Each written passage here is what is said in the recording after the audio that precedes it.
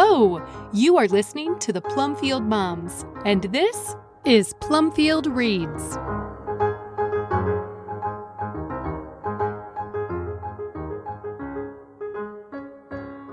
Hi, I'm Diane Pendergraft, and I'm here with Sarah Masaryk, and we have today with us Tanya Arnold, Sarah Kim, and Sherry Early. Diane, we're here for our monthly book club, and we've changed it up a little bit. We've been doing that this summer, not following our normal pattern.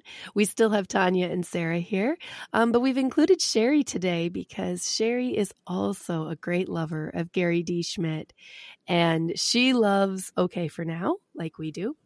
And so we thought it would be really fun to have all of us chatting together about this pretty intense, pretty excellent book. So obviously right out of the gate, you know how I feel about this book. It's my favorite of Schmidt's books, and I have read about 80% of his books, I think, not including his couple of picture books. So by the end of this year, hopefully I'll have read everything that he has written in terms of picture books and middle grade books. I'm not sure if I'm ever going to dig much into his commentary on its authors. Sherry, have you gotten into any of those? I checked out his book on Robert McCloskey, and I started it, and it's interesting. I only read about, an eighth of it or something like that, but he talks about all the different books that McCloskey wrote, and then apparently he's going to talk about them again more in depth, and I don't know what he's going to say. I mean, it seems like he's said what there is to say. Hit the high points already, but we'll see. You have to report back and let us know if those are worth getting, because I mean, It's Gary D. Schmidt. He's excellent, but what is his style like in those books? It's pretty academic. It's engaging, but it's not fiction. Yeah. Excellent. Well, friends, today we are discussing OK for Now. Technically speaking, the Wednesday Wars, OK for Now, Just Like That, are both a trilogy and are standalone books. You technically could read them individually. I would not recommend it, but you could without having any real loss of understanding. I think that there's a world that has been created, and I think if you enter into it through Wednesday Wars, go to OK for Now, and then go to Just Like That, you'll get to see the character development in a way that you wouldn't be able to do if you did them as standalones. And as is normal for our book clubs, we're going to have some general discussion right here, but we're going to presume that you have either already read the Wednesday Wars or have heard our podcast on the Wednesday Wars. So for this first part, we won't have any spoilers for OK for Now for a few minutes. We'll let you know when we will. But we're going to assume that you're already familiar with the first book, the Wednesday Wars. And then when it's time for us to get into the spoilers for OK for Now, we'll let you know. And as always, we want to encourage you to read along with us, join in the conversation with us. We would love to have you join us in the BiblioGuides online community. It's a mighty network. It's totally free. You can join us in there and chat. It's a little quiet in there right now, but we're using that as an opportunity to build a lot of wonderful discussion places. And then whenever you find this podcast, whether it's you're listening to it current or you're listening to it a year from now, you can still head into that group and revive those conversations. Nothing makes us happier than being able to revisit beautiful books that we love. So come and chat anytime. All right. So that's kind of the wind up and the housekeeping. This is Gary D. Schmidt. We are big fans of Gary D. Schmidt. And this is what we are considering the second book in a trilogy. And so Tanya and Sarah, this was your first time reading OK for Now, right? I have not read Wednesday Wars, and I have not listened to your podcast. Well, I jumped in with OK for Now because of the podcast. Right. I want to push back a little bit on what Sarah said, because I had not read Wednesday Wars when I read OK for Now for the first time. Wow. Because I'd heard of it, but I think I started it and I was not terribly engaged. Yeah. Anyway, I read Okay for Now, and then I went back and read Wednesday Wars, and I think you can read them in any order you want because they're just interrelated books, and you pick up things. I picked up things in Wednesday Wars that I knew from reading, but it's not like it spoils the plot or anything. Right. The plot is not dependent one upon another. That's fair. Totally fair. Yeah. So I thought it was fun to go back and read Wednesday Wars after I'd read just Okay for Now. Oh, I love that. That is my plan. Kwanu's going to read Wednesday Wars, so that is my plan to go back and read it. I just didn't have time. So when is Kwanu going to read them? This year? Yes, he's going to read Wednesday Wars probably next term, so January-ish. And I don't know if I'll have him read the other ones yet. We'll see. Excellent. Yeah. Okay, good. We'll talk about that. Tanya, what about you? You read Wednesday Wars first? Yeah, so I've only read 2 Gary D. Schmidt books, Wednesday Wars, but I read it twice. I listened to it the first time, and then the second time I listened to it with my 17-year-old daughter. On your way to seeing us. Yeah, on my way to Denver. And we laughed and we cried and we just, all the emotions with that story. We both loved it. Then I read Okay for Now, and she was really mad when she found out that I had read it because I was preparing for the podcast. And so we were taking a trip and heading to a family camping trip. So I had her and then my 18-year-old nephew with me. And we listened to about half of it so far on the trip there. And I loved it. So I listened to the first time and then I listened to halfway through. And my nephew said, "This is so familiar to me. I feel like I've read this." And then it got to a point where he's like, "I don't recognize the story anymore." But he was so engaged in it. Wow. And my daughter was so engaged into it. And we laughed and we cried and we stopped and we talked about what was happening. And he said he felt like he must have read it when he was younger and it didn't capture him when he was younger the way it was capturing him now. So I thought this was fascinating because these are kids that are on the brink of adulthood, right? Or they're very young adults. And my feeling about the reading order is that you can read them independently. Like, I think my nephew, I don't think he'd read the Wednesday Wars and he was engaging with it in the same way that Sherry was. My feeling, though, is it's a slight nuance, but I just feel like it's so powerful because if you read Wednesday Wars first, you start Okay for Now with just a hair of a feeling about who Doug is. Like, he sets something in your mind that Doug is kind of like maybe a little bit of a troublemaker or a class clown. Not someone doing horrible, awful things, but probably someone that's kind of doing things that you wouldn't want your kid hanging out with that kid. Exactly. Type of kid. Right. So you're not really sure, but he sets it up in Wednesday Wars where, there's this list of 400 things or 450 things that Doug Swiatek wrote, and 410 might be this one that might send you to jail or to whatever. make your teacher hate you. Yeah. And so you're kind of getting this feel of who Doug is. And so you might, if you read Wednesday Wars, you're walking into it with some assumptions that you made from the first book, and then you get challenged. Yeah.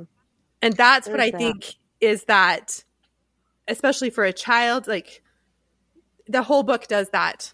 It sets you up. It challenges you. It sets you up. It challenges you.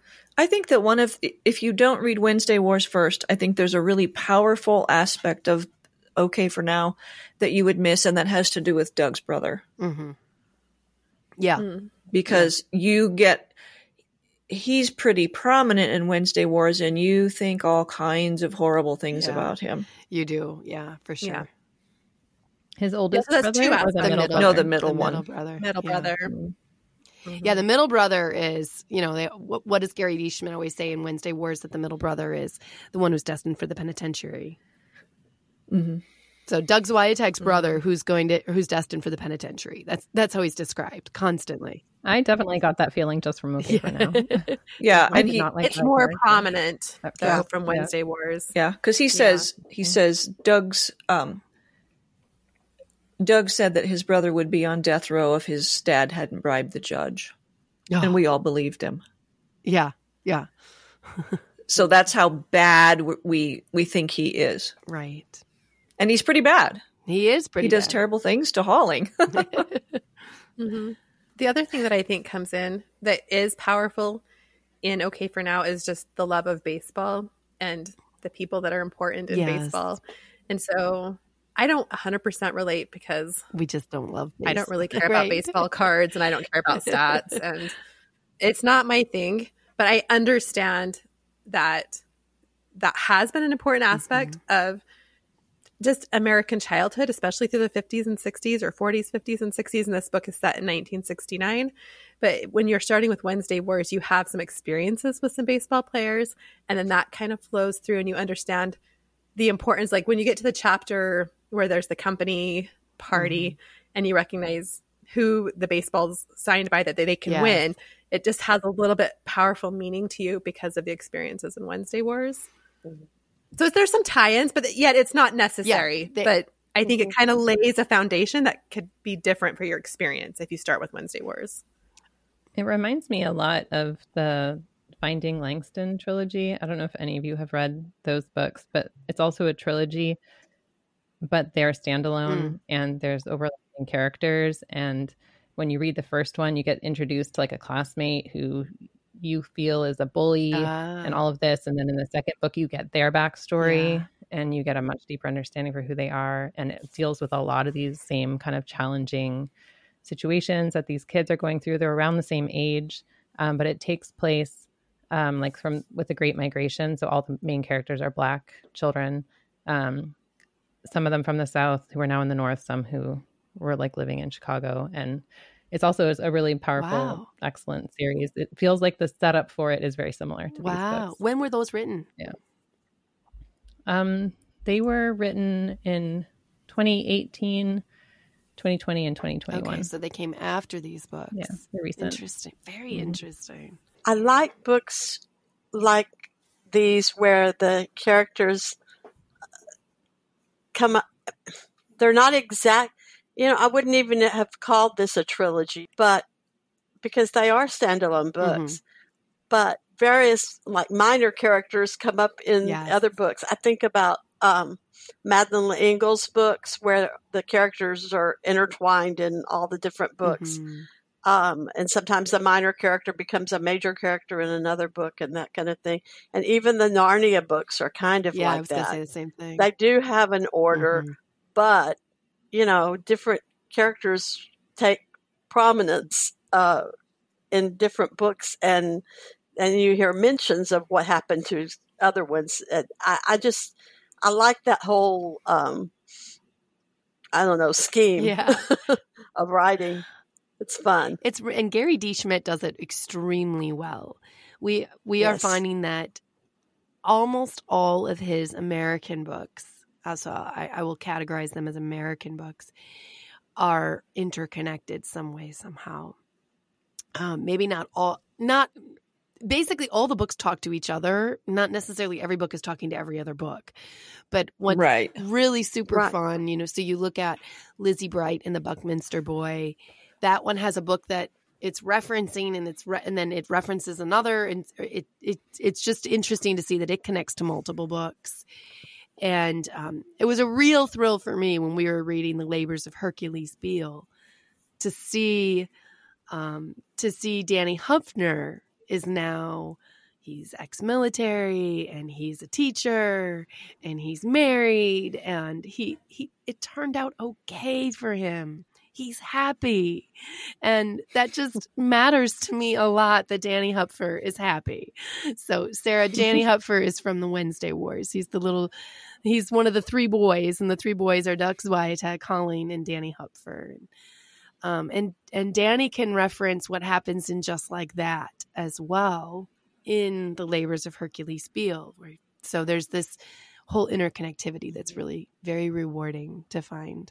It's like Nate Wilson's books too. They all connect. And when you read The Door Before and find out they literally all connect, it just kind of blows your mind. Becomes a fun treasure hunt. Well, I think he's saying something in that all his books connect and that there are so many allusions in OK for Now and in his other books to other literature that it all Yeah. connects, in the great story or whatever you want to call it. Or the great conversation or however you put it. I think he's consciously doing that, but very subtly. It's not, overdone. No, he's not hitting you over either. the head with it. Look at what I did. Ha ha ha ha. Isn't that cool? It's not like that at all. Yeah. It's just like, oh, wait a minute. That's so and so, and they did such and such, and or the Reverend who marries them.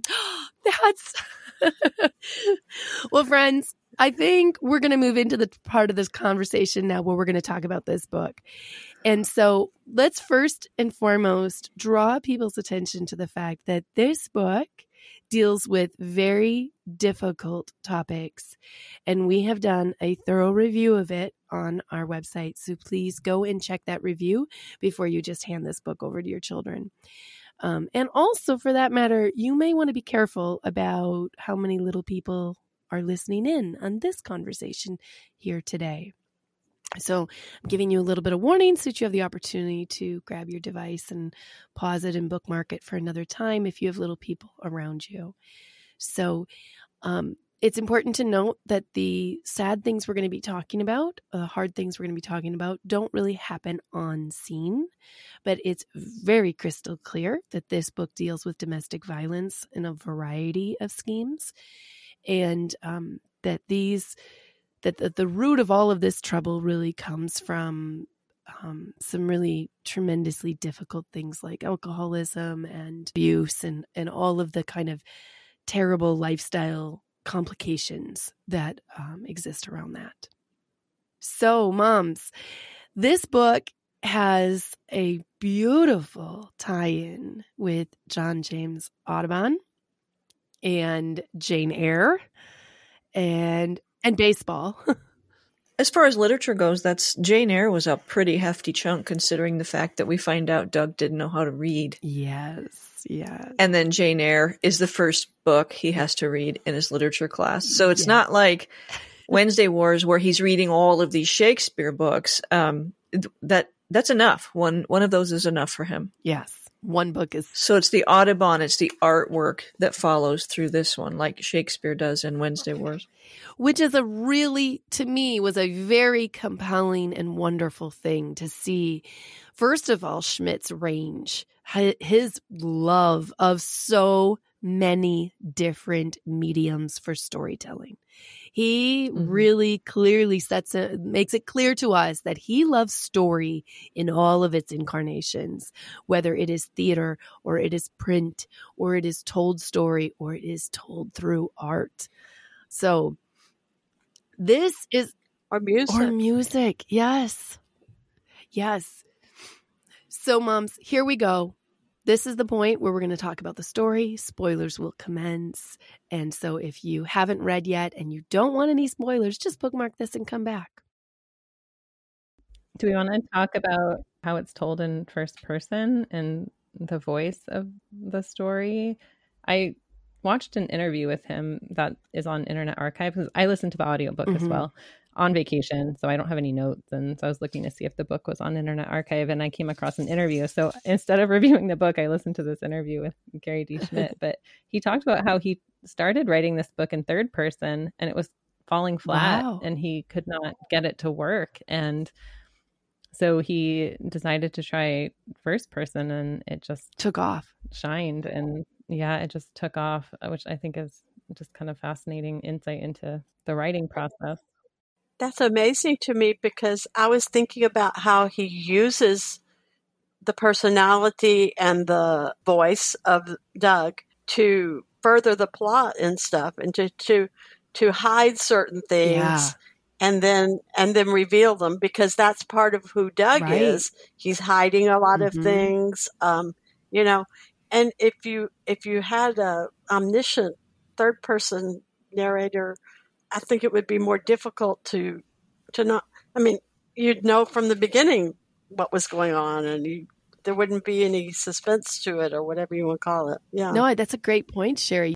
You can't ignore what's going on if it's a third person omniscient narrator. You would see the abuse happening. You would see all the mechanics of the family.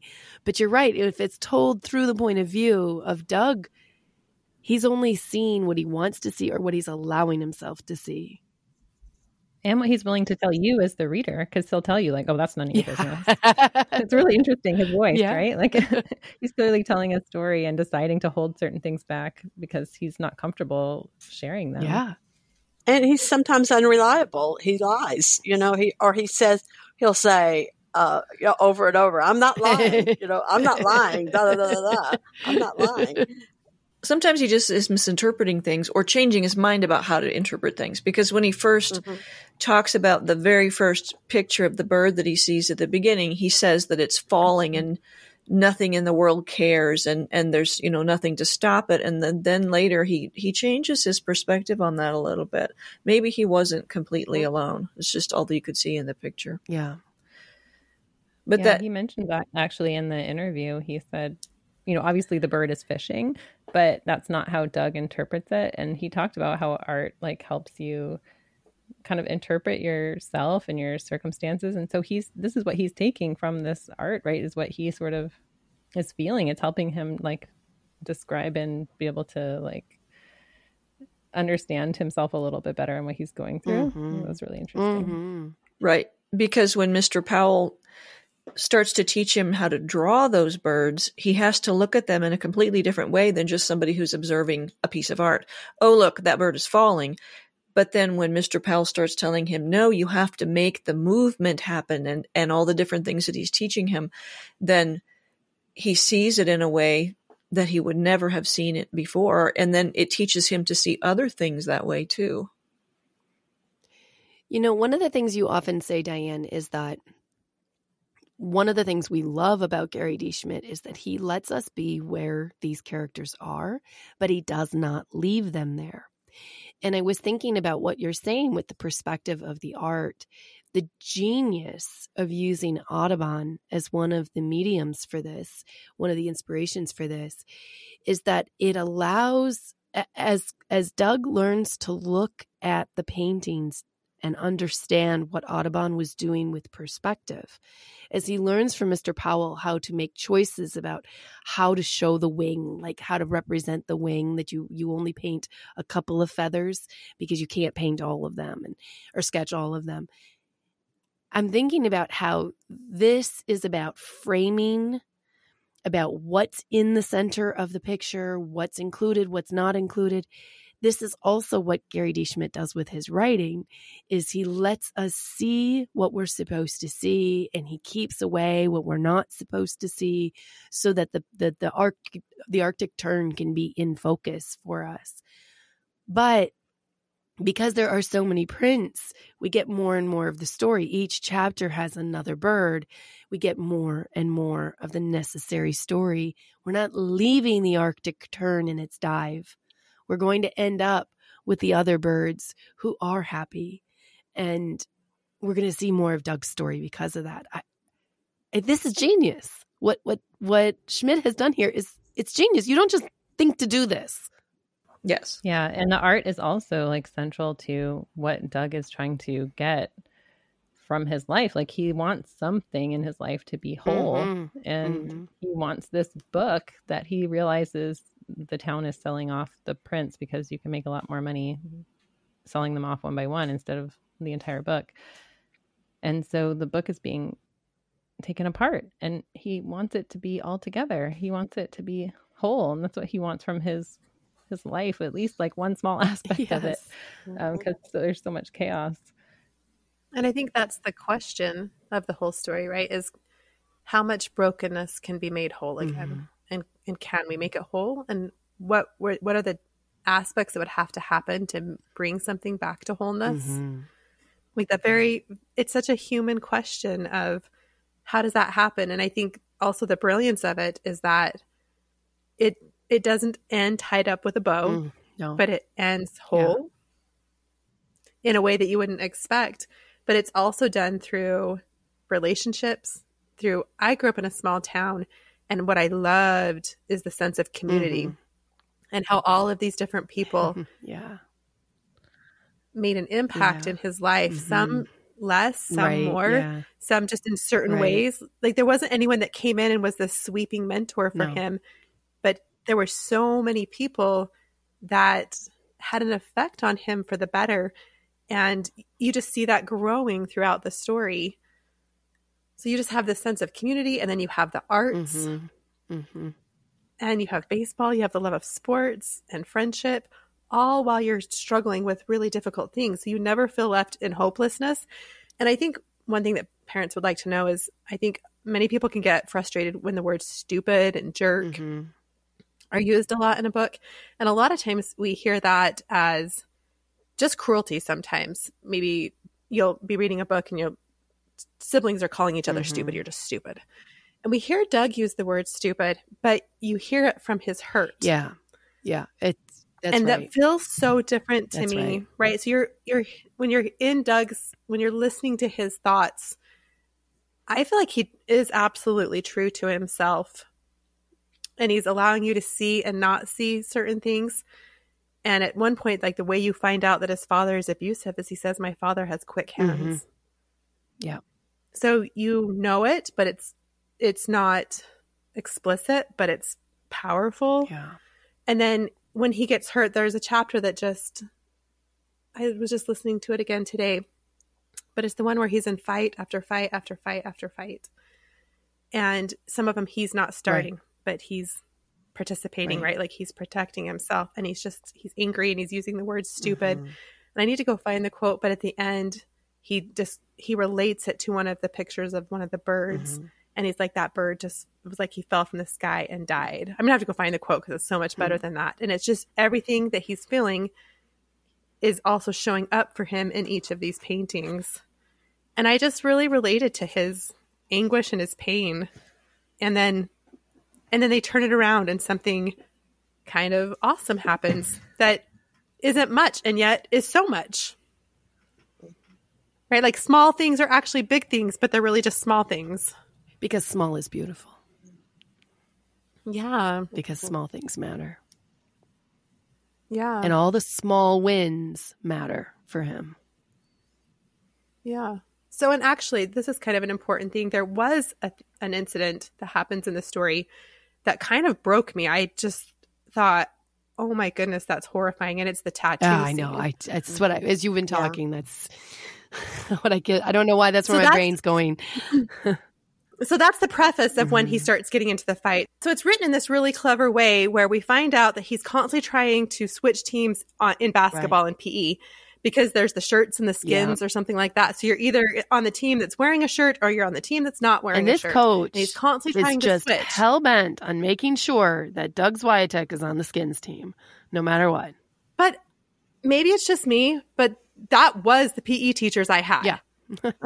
I was like, oh, this is horrifying and I'm listening to it with my 17-year-old who she was public schooled, but I didn't allow any of my children to take PE because I hated PE, not because I hated sports or physical activity, but because of some of the things that happen in locker rooms and because of the coaches. Why are the coaches crazy? I don't know.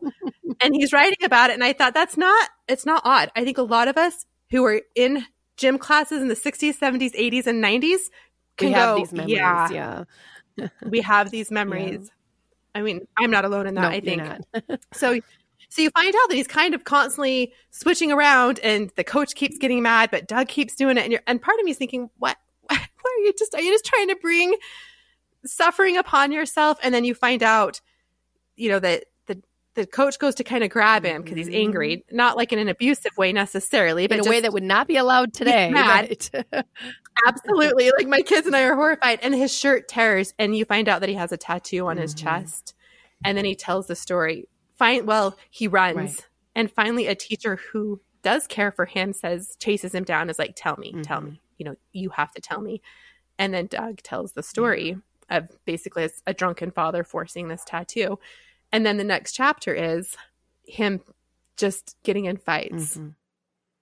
It's really amazing to me that he keeps telling the story it's analogous to when he starts drawing and they tell Mr. Powell tells him that you draw by showing what the white space is, or it's like there are things that are happening outside the story, sort of, that that frame the story. Right. At one point, his mom is not in the room because he's been gone, and he comes back and his mom's upstairs, and his brother tells him, well, you know why she's upstairs, because she doesn't want you to see What he did to her. his father has done to her. But she's off stage. Right. You know, you don't know exactly what, but you know what's going on. Or when she gives him the 50 cents to go get the milk because she knows what's coming. Right. So he takes the money and goes, then it's left to your imagination. It's the white space. But with the fights, you don't know exactly what's going on, but you do know. Right.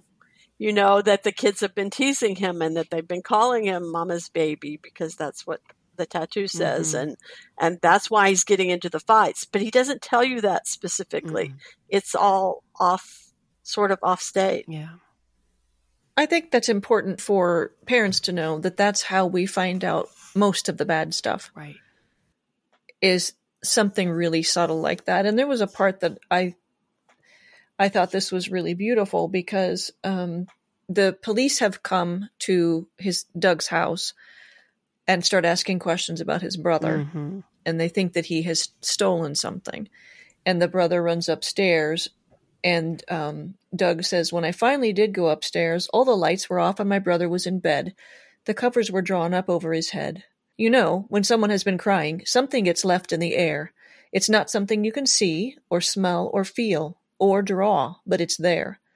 It's like the screech of the black-backed gull crying out into the empty white space around him. You can't hear it when you look at the picture, but that doesn't mean it isn't there. That's a really beautiful way of saying my brother was under the covers crying. Right. Because that's how intense that is to Doug, to know that his brother is crying because somebody thinks he's stolen something. And from the backstory that we know in Wednesday Wars, we totally could believe it.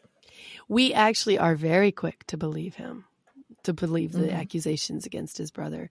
And I think you can probably, I mean, Sarah, specifically, you haven't read Wednesday Wars.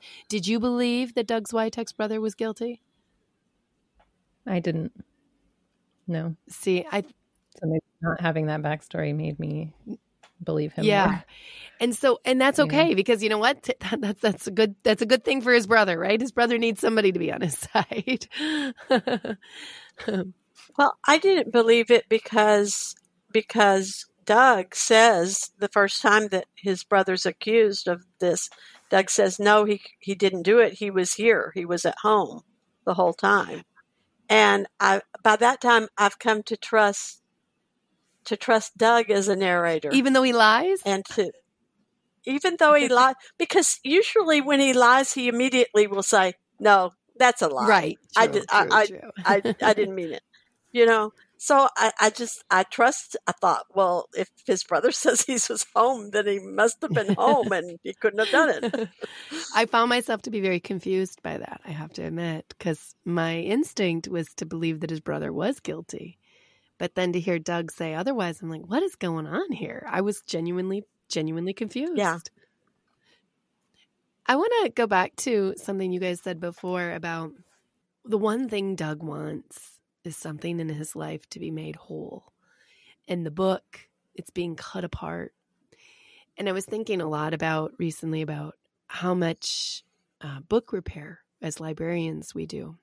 How many books come back and, using Filmoplast or using glue and putting pages back in or fixing spines. Or I bought a landmark that I had been waiting for months. I bought it in completely destroyed condition for $12 because I figured, well, it's a $12 risk. I can try to fix it. And I was able to fix it. And I was thinking about how the book is precious to me, even though it's been repaired and looks like it's been repaired. It's actually precious to me because I helped to repair it. And I was thinking about how in Doug's life, nothing is ever going to be whole. There's been too much ripping apart. There's been too much abuse and too much damage for it to ever be a pristine, brand new, perfect mint condition book kind of thing. But his life can be like the Audubon that's been put back together as the plates are put back in and are bound back into the binding. His life can resemble a book that has been lovingly put back together. And I love that in Carter Jones, we find out that Doug is happy in the end because the principal of Carter Jones's school is Doug Swiatek's wife. And so it's really fun to know that Doug Swiatek's wife has her husband. She went to England with her husband where he was a professional artist. And now they've come back stateside and they're happy. So thank you, Gary D. Schmidt, for giving my boys happy endings. Yeah, even though it's like a broken world, a really challenging situation, there's still a lot for us to love about the world. And there's still hope there for all of us. And I think one of the other things that really stood out to me in that interview with the author was that he said his main purpose for writing is to serve his readers, and he really wants to offer them something of value. And he said, if you're just writing for money, or if you're just writing because you're cynical and you want to impart cynicism, then that's an awful thing to do, he said.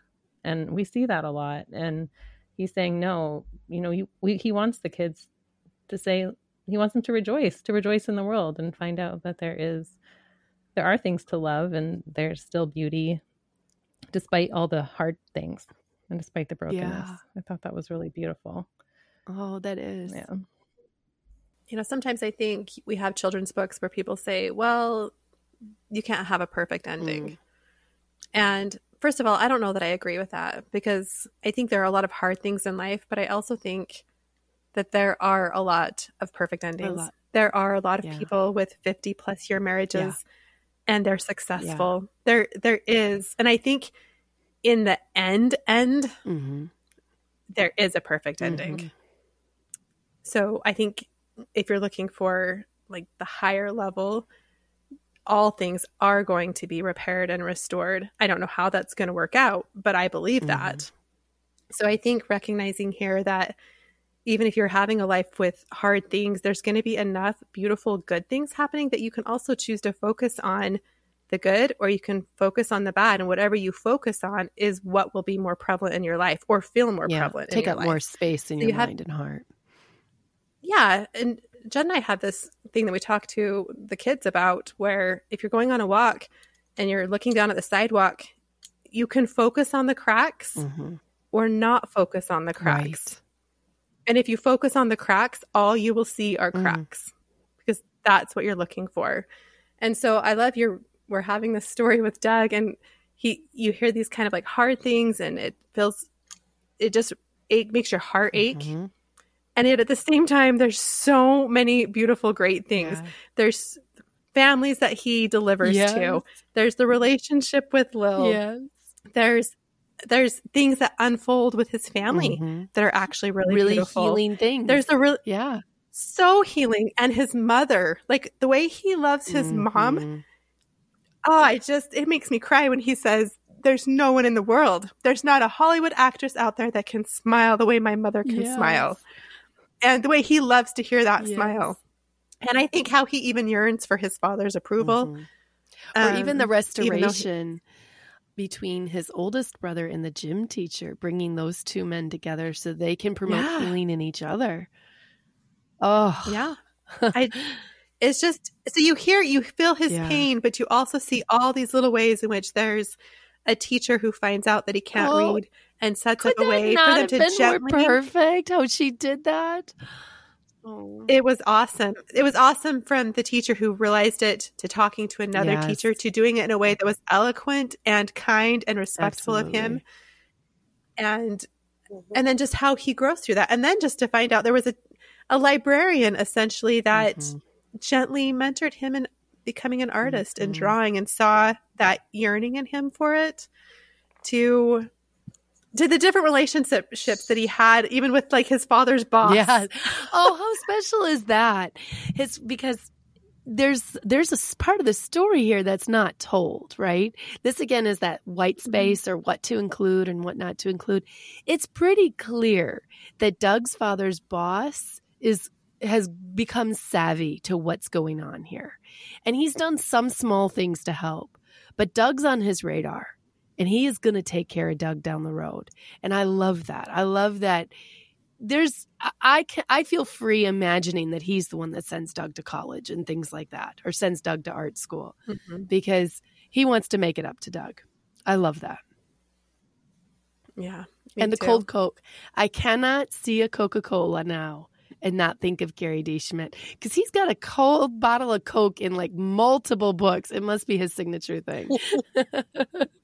And who drinks a Coke like that? Nobody I know. Nobody. That's horrible. A 12 or 13-year-old kid. Right. Yeah, that's who.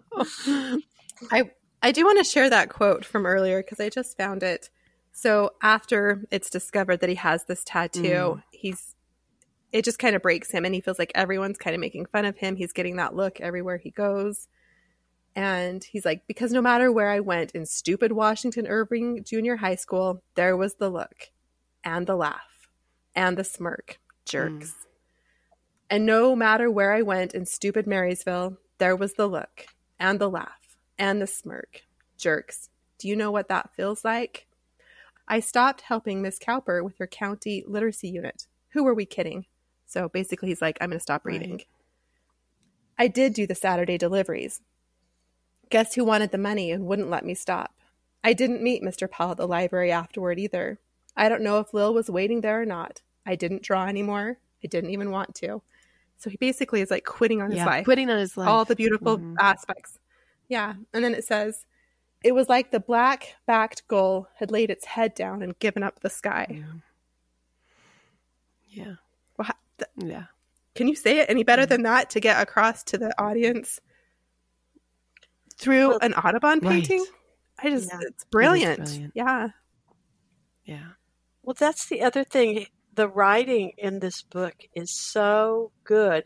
It's not overwrought or adult level even, but his descriptions of just things like the weather and stuff and the metaphors that he uses and stuff are so good. So good. Yeah. They're just I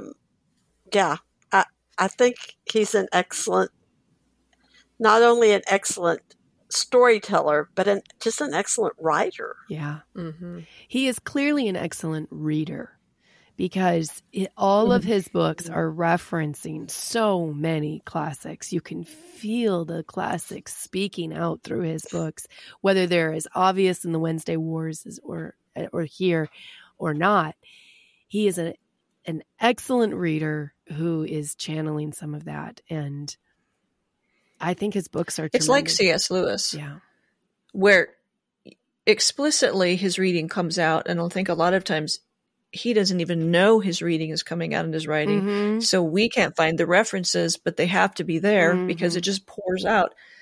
It's packed in there so tight that it pours out and he can't help it. Well, and then sometimes it's definitely, he did it on purpose. He names all of his characters. I don't know about all of them, but you pick up on all the characters' names and you go, oh, wait a minute. Those are the children from Five Little Peppers. I wanted to make a list, and I think we should make a joint list and see, because I'm pretty sure I didn't catch them all. There's just, there's just so many. I mean, it's a fleeting thing. Like I said, there are 5 children in the story that are named after the 5 Little Peppers and how they grew. He doesn't say anything about 5 Little Peppers. He doesn't. No, because Doug wouldn't know. Because Doug wouldn't know, exactly. That's who they are. And I loved the books that he read to them too. We talked about that. Oh yeah. But he references them without naming them. And that was really fun to recognize, like the Freddie the Pig books. And he talks about Tiki Tiki Timbo, no Sa Rimbo. Only he doesn't know how to say it, so he says something. But he gets just enough of it to know that that's what he's referring to. Well, that's what I loved about funny. the way he did that without saying the names, is it's because they are not familiar to Doug. They're familiar to us and to the kids that he was reading to, but they're just out of nowhere for him because he couldn't read. And nobody was reading to him. Yeah, it's great. One other thing I wanted to make sure that we mentioned, and it goes along with, the white space and all the things that aren't said, but I think it's probably harder to catch if you didn't read Wednesday Wars, because through that whole book, it's Doug Swiatek's brother. It's Doug Swiatek's brother. We don't know his name. And he continues that way until the brother comes home from Vietnam and Doug's brother goes up to the older brother to carry him in the house. And he says, "Tell me if I'm hurting you." And then the brother thanks him or something. And he says, "Anytime." And all of a sudden, the brother has a name. And from then on, Doug uses the brother's name probably more often than is necessary. And it's like he became a person right then. And the name itself is significant too. His name is Christopher, which is Christ bearer, and he's carrying his brother. Yeah. Well, and isn't it fascinating that he did that in Wednesday Wars also? With the sister. Because Holling's sister was never Right. named until she's run away and she's calling him. Almost the end, yeah. Almost the end of the book. So he does that twice. And her name was Heather. Okay, yeah, I just want to go back. But in chapter 8, Doug is supposed to be reading to each of the children. And Phronsie, it's a book where an elephant wears clothes. And Joel is a book about a boy who can jump to the top of the castle. And Diane knew which book that was. What book is that, Diane? It's called The Big Jump. Okay, so let's start at so the elephant who wears clothes obviously is Barbar. Yeah. And then a book about a boy who can jump to the top of the castle. Diane is. That's called The Big Jump, and it was kind of an early reader. Yeah. So the cover you showed me was The Big Jump and Other Stories by Benjamin Elkin. That's actually great. Gary D. Schmidt's, one of his most influential books was The Big Jump. What? He talked about that a lot. Really? And he said how his storytelling is telling like the story of that story like over and over and over again. Like how children, how do they move into adulthood? Okay. We're all going to have to go read that. that. Right? Okay, right. Yeah. Yeah. Exactly. Well, and you have to give us the link to that interview. Yes, I'll definitely put that in the show notes. Polly was a book about a house in the forest with a girl named Laura. So Little House in the Big Woods. Ben was a pig that goes to Florida.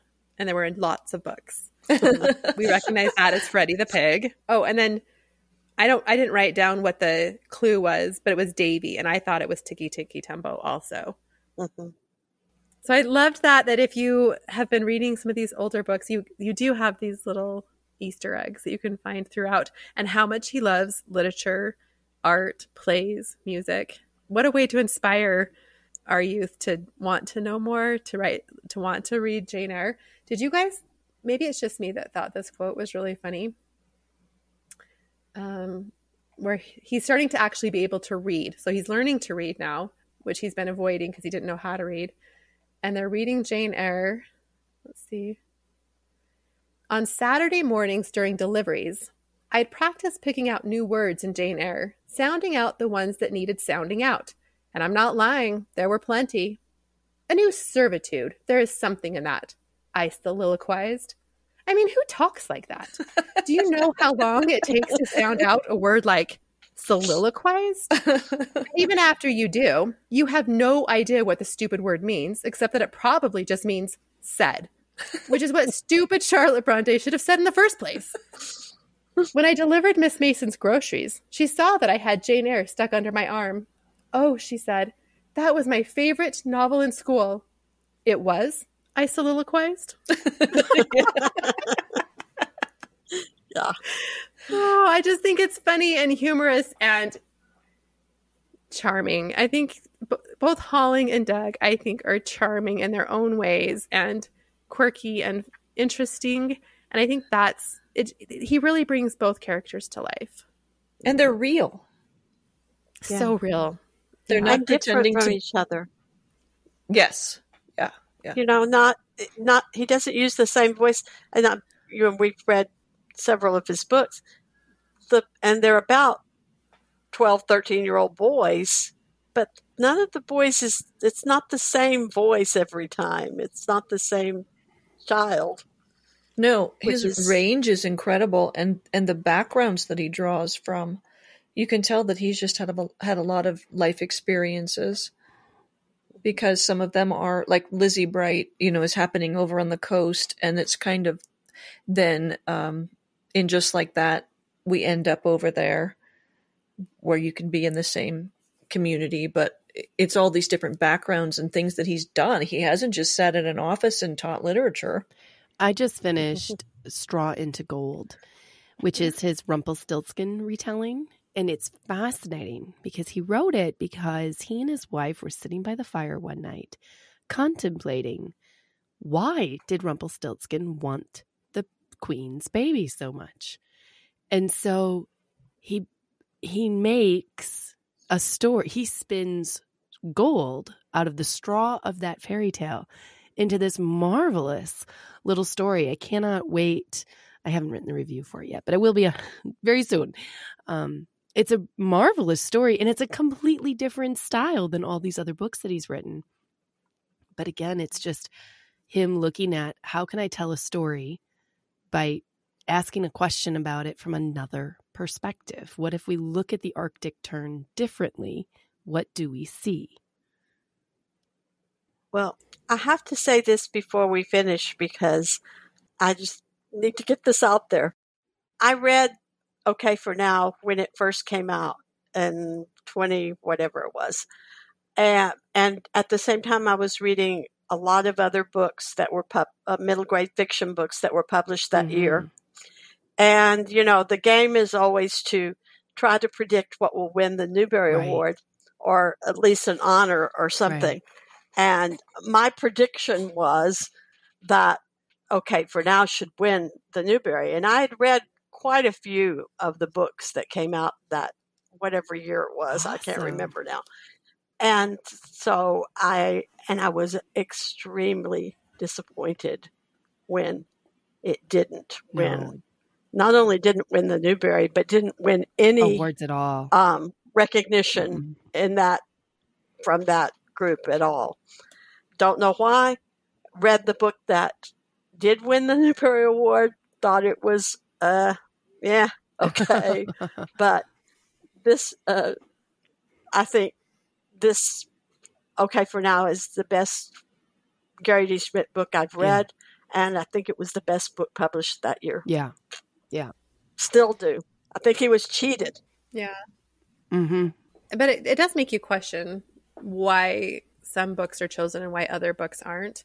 And this one, we're moving a lot towards, I think Sarah talked about this earlier, but cynicism and just this realism that lacks hope, or even, in my mind, there is a lot of beauty and joy in life, even though life is hard. And it's like we're just removing some of that and just only showing these gritty stories, even to our children. And I don't think that's real or true.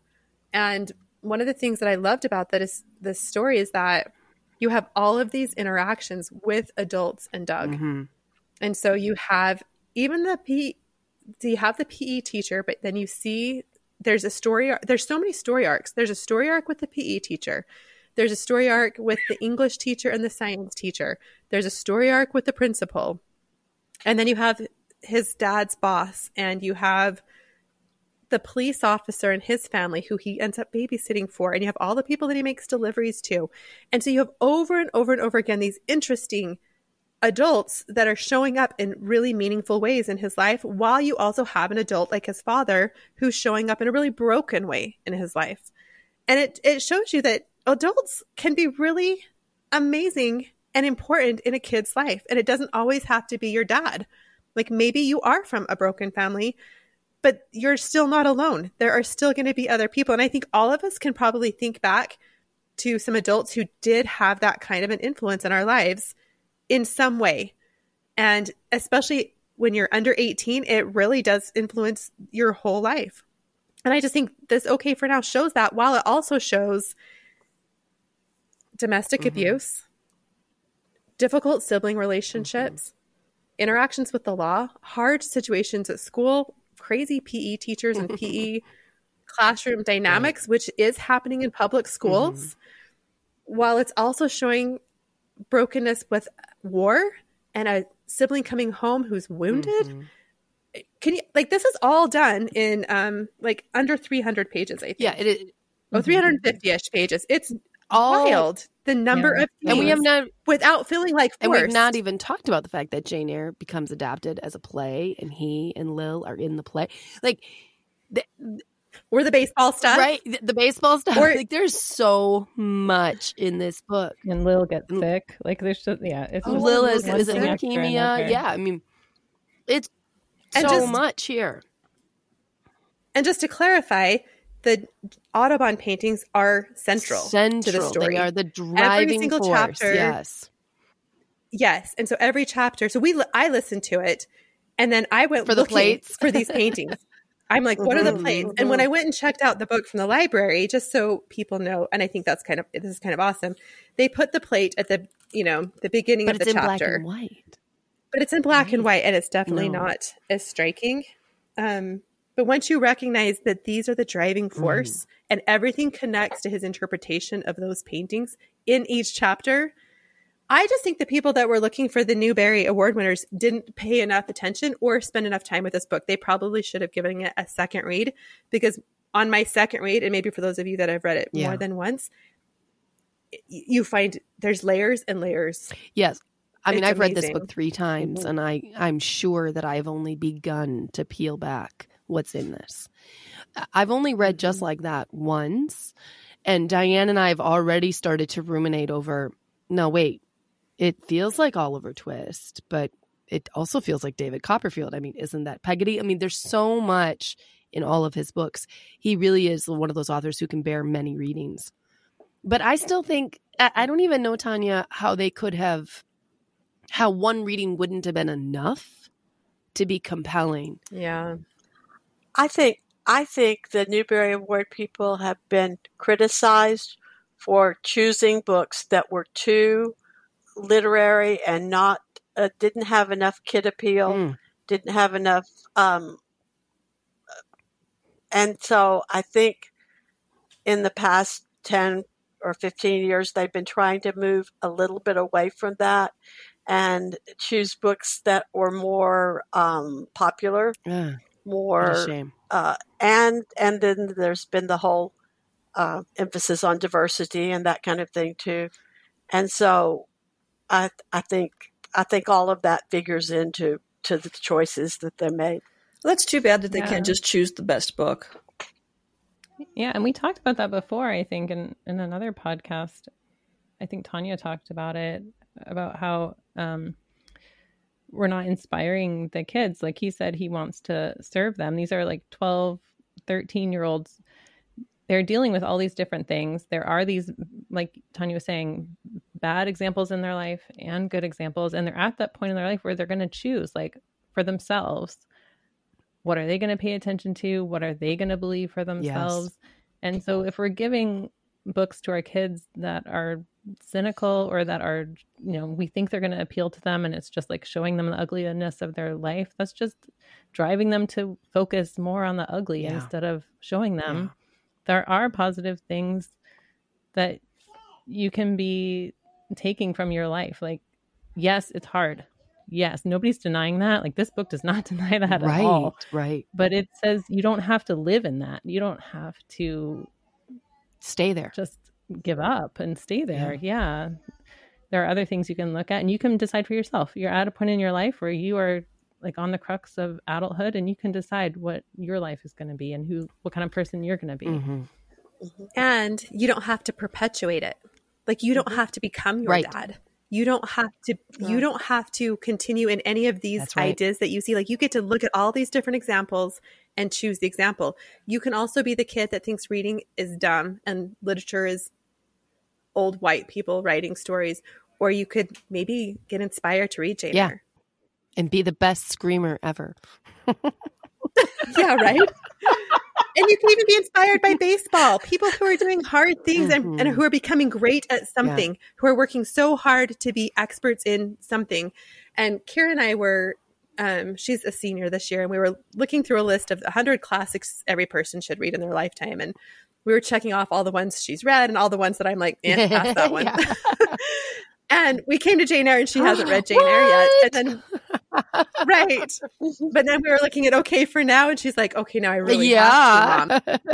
And so it was inspiring to maybe move that one up the list because of how she connected to Doug and how Doug connected to Jane Eyre. And then the same with the Audubon paintings.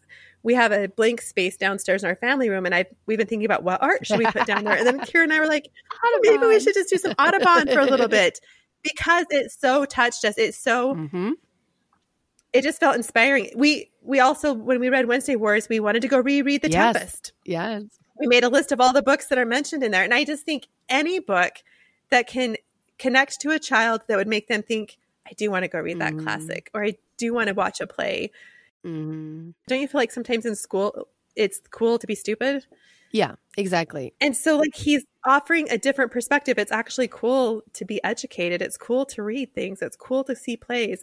Oh, and when the baseball player, which book is it where, was it Wednesday Wars where he's thinking, I can't, and the baseball player, no, it's this one. It's okay for now. Okay for now. Play. Yeah. And the baseball player comes and he's like, I can't possibly be in this. Like when my hero is sitting here, he's going to make fun of me. And then his hero's like, I loved that, and I wish I could have done that. Do what you do on the stage. I was like, yes, that's what every kid needs to hear, is that sometimes we're embarrassed by something that we shouldn't be embarrassed by. Exactly. I have to share one more quote from this. I actually wrote down the almost literal quote from this interview because I thought it was so amazing. In our world right now, it's so easy not to read and to be presented with ideas fully packaged. It's easy to think you got everything you need. Someone who reads is getting past that. You say, no, I'm not going to take the package that's being given to me. Instead, I'm going to try to understand for myself and generate my own ideas myself.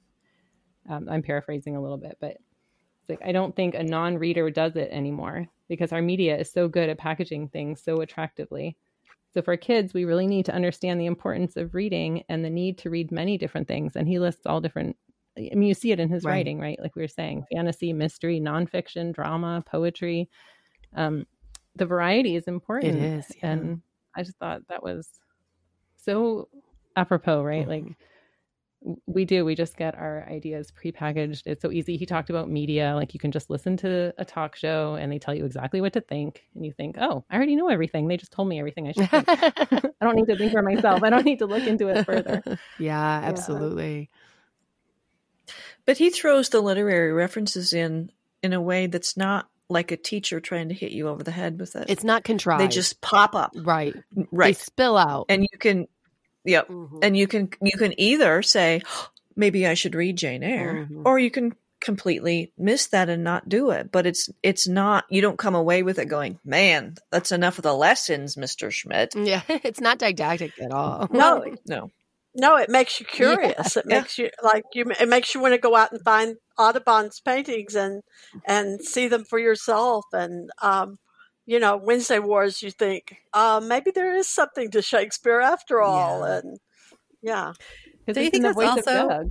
It's not like a teacher. It's the voice of a 13-year-old boy. Right. Yeah. That's exactly it. And because sometimes he makes fun of it. And then I think that makes you curious. So I love the part where he makes fun of the poetry. Where he says, there are good reasons to learn how to read. Poetry isn't one of them. I mean, so what if two roads go two ways in a wood? So what? Who cares if it made all that big a difference? What difference? And why should I have to guess what the difference is? Isn't that what he's supposed to say? Why can't poets just say what they want to say and then shut up? And I know all the things. Like I'm just thinking of every mom that's reading that and hearing that, but isn't that so typical of like a 13-year-old? And then but I love that he's questioning and he's challenging himself on his own ideas on this poetry that he's read. And that allows us to do the same thing. Right. Yeah. That's exactly what I think he's doing. It all comes around. He's like that poetry. He's trying to say that poetry is supposed to make you have questions. And he's got questions. Actually, he does. He has questions, It's just clever. Like the stupid paintings until he starts trying to paint them or draw them himself. And he's like, oh, yeah. And again, back to the stupid word. I love that the stupid word shows up in frustration or in misunderstanding. And it shows up because he's needing to grow, but he's having pain and challenge. So there's that life struggle is happening inside of him and that conflict. And that's how that word is being used. Yeah.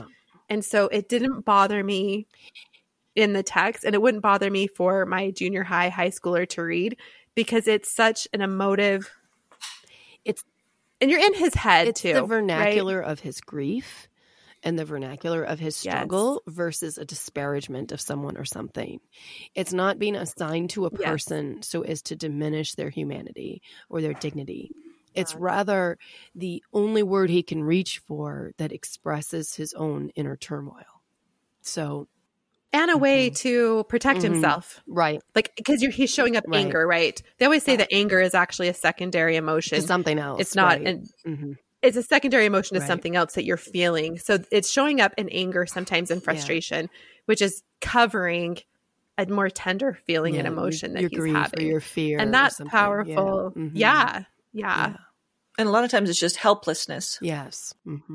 Yeah. And the time that he does say something, he doesn't call her stupid, but he says something to Lil that's hurtful. He says, "Oh, so you know so much," or something like that. And it shows that using that kind of language with people really does hurt, and it breaks relationships. And I mean, it's really.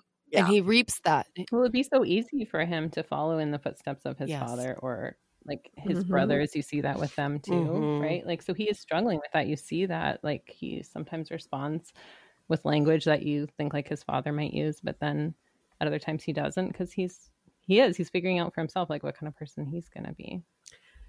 And actually he says that, right? Where all of a sudden he recognizes, I'm sounding like Lucas. And when he starts to own that, that's when the two roads diverge in the yellow wood that he doesn't want to talk about. And that shows up early with his first interaction with Lil. It's a super humorous kind of interaction, and she can totally keep up with him. Can we talk about Lil? How impressive is this young woman? I mean, she goes toe to toe with him, right? She's powerful. Right? Yeah. But immediately he recognizes when he crossed a boundary that he's uncomfortable with. And he's like, and in his mind, he said, I'm starting to sound like Lucas. And then he backs it up. Right. And it's like, wow, that's mature. Powerful. I do think Lil, coming from a well-adjusted family, presumably, it does have I think there's a certain strength of character that she has. And I think that Lil is very consistent with Gary D. Schmidt's female characters generally. His female characters tend to be very strong and very noble. His books may always be, quote unquote, about a boy, but they're actually really about the girls around the boy as well. And the girls, they're heroines in their own right. And I love Lil. I love her ability to be generous with him when he is so limited in his ability to trust her or treat her well. But there's a desire to, and he sees that, or she sees that in him. She sees that he's not trying to be mean. He's just the product of his upbringing. And she helps him find a better version of himself. I love that. How she calls him a thug. Yes. That was hilarious. I just think it's fun and it's quirky. And yet she also lets him know when he's crossed lines. Like, you're acting like a thug now. Yeah. They both, Lil and his mom. is wonderful. Yeah. Yeah. Oh, well. Who do you guys think this book is for? That's what moms are going to want to know. Who is this book for? I recommend it typically to readers 12 and up. If you can. That's how I was feeling too. Age is really subjective, but children who are mature enough to handle the topics of child abuse without, it's not a child like called It. It's nothing like that. So I don't want moms to feel scared off. It's definitely not. As we've said before, it happens off scene and it's described gracefully. But these are, I tend to say, look for the age of the character, and that's probably the age of the reader. Yeah, that's how I felt too. Although I think everybody after the age of 12 is eligible to read this and love it. But there are scenes that will stick in your mind. Mm-hmm. We mentioned before the tattoo scene. You know, again, it's not described horribly. Like, that's the one thing that I remember from this book over everything else almost. For me, it was the milk, going to get the milk. I just knew the fear. I felt the fear was palpable in that moment for me, and that has stuck with me. Whenever I think of the book, I think of the going to get the milk. Yeah. I also think when they picked up Lucas, when he came home from the war, the scene where they pick up Lucas also, because you know something, but you don't know what. And when it's revealed, it's a big deal.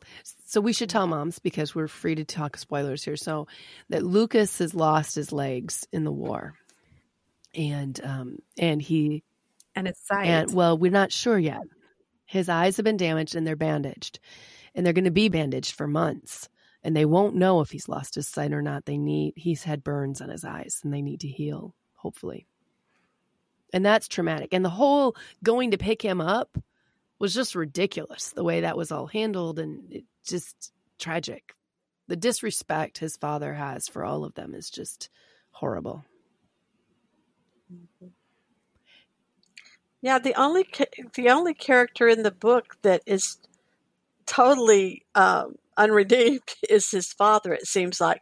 Even the principal, who's like as Doug would say, a jerk, kind of. He's not horrible.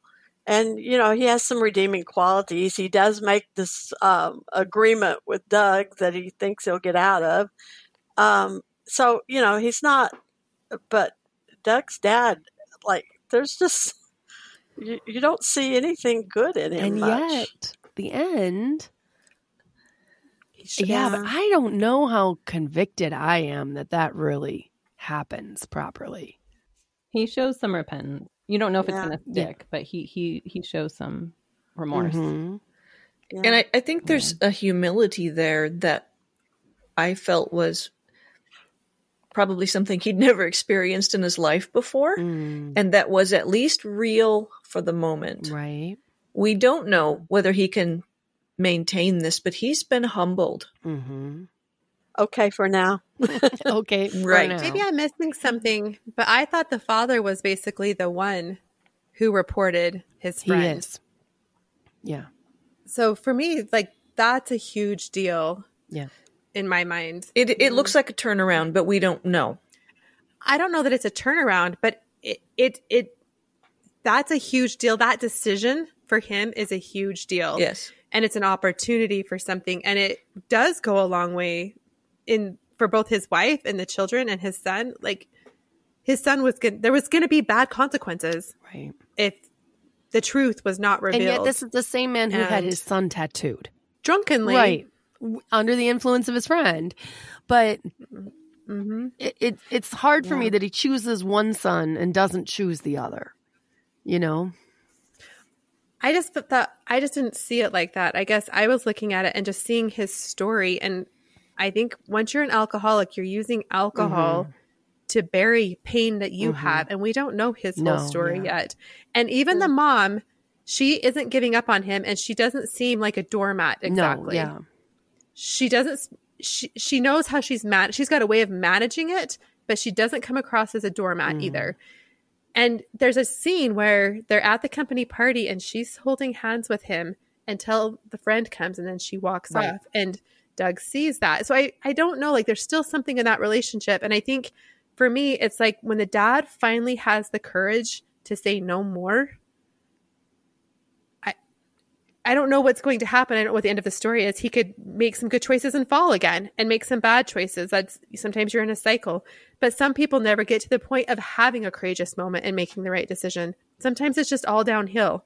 And I just thought it was kind of awesome that the dad in any moment could step up at least one time. Well, and and have an impact that was going to save one of his kids. And that he did step up, opens and gets rid of the friend, right? That's the thing the mom was really worried about at the beginning of the book, is that you're going to go drink with him again. Oh, great. So I wonder then if this isn't where his boss also comes in and can now help him. You know, maybe there are ways in which the community are going to come around this family now that the bad influence is gone. There's a possibility. Yeah, and I can't remember, was his dad also a veteran? I don't think it's ever said. Oh, I don't believe so. Yeah, I don't. I'm going to have to read it again. Because I was wondering if there was a lot trauma there. Well, I think there definitely was. And he has that kind of attitude that you sometimes see in people that have had like a really hard life in childhood, where he just blames everything on everybody else. And you know it's not true. Like, you know, his boss is awful. Like everything's just like out to get him. And then you meet the boss and you're like, your boss is amazing. Exactly. Yeah, it's like, you know, the man is always out to get him, you know. Well, I he don't grew know. up. I don't want to be cynical, but but I just you know, it feels to me like these battered wives who go back to their, because this time he's going to change and he's going to be different, and he's repentant and he's sorry, and he I don't know. I agree. It's just, to me, it wasn't just an apology. He actually did a pretty impactful action of speaking truth to the police officers that saved his son from prison or jail or whatever was going to happen. And I think, you know, sometimes abusive people are just, oh, I'm sorry, I won't do it again. I'm sorry, I won't do it again. But they don't actually go out and do something meaningful that takes courage. And I'm not saying that there's a change or anything. I'm just saying it was a significant act. You know, it was a significant act. And if anything, it shows Doug that his father is capable. I think it's also choosing something different. For the future of the family, it's important because his brother has been redeemed in the eyes of the community. So whether his dad turns around and becomes a wonderful person now, the community, who has been really rallying around Doug, also sees that the brother is not a thief, or at least didn't do the things that he was accused of. And so their life in the community can start going a different direction. People can have a view of him. And you see that, where they all start coming in and taking care of his mother and bringing her flowers and helping and making her a part of the community as well. I think the reason I just liked it is because a lot of times when we're in life situations, we think we have no choice. We think we can get to a point where I just am the way I am because I am this way. And I think you always have choice. And it showed us that his dad does have a choice. Now, whether he continues to choose, because we continue to have choices, so will Doug. So will all of us. We'll continue to be faced with choice after choice after choice. And we get to choose every time what we're going to do with what's been given to us and what's been thrown at us. And we can either be in a place where we're blaming our parents and the government and the world and whatever, and, you know, be whiny all the time. You know, I have a favorite quote from The Walking Drum where Louis L'Amour says something like, there comes a point where you have to stop the blaming of everyone else because you have to be your own man. I love that idea. And so I think maybe that's what I love, is that there is always choice, even for people who think they don't have choice. And what they do with it is going to be up to them. But I think when our kids can see, it doesn't even matter. It doesn't even matter if you get sent to prison and you aren't like physically free, or it doesn't matter, because you always have choice of mind. Even you always have choice to how you're going to respond to what other people do to you. And I think you see that with Doug, right? He, regardless of what his older brothers did to him or his dad, he still gets to choose what he's going to do with that. And we see Doug sometimes flailing, but sometimes making some really good choices. And that's what I really want the youth to see, is you do get to choose. I love this book. I do too. It's so good. We could talk about it so much, because so much depth to it. And I agree with you. I think a mom kind of look over the content considerations, listen to this podcast, and decide if her child is ready for it. But I think in general, like a 13 plus, it's really good for. And I thought it was perfect for my 17 and 18-year-old. We had we just had some great discussions with it. I think this is one not to rush, though. I don't say, oh, don't give it to your child because they won't be ready for it, but rather when they're like, it'll be so satisfying when they're ready for it. This is one where I don't believe in adaptations of Jane Austen. Like, just save Austen till you're ready for Austen. Don't be doing it for 6-year-olds. That's how I feel about this, too, is if you have a 12-year-old who is an old soul and who is a voracious reader and who can handle these heavy themes, this could be a wonderful book. But it might be even better for a 14 or a 15-year-old.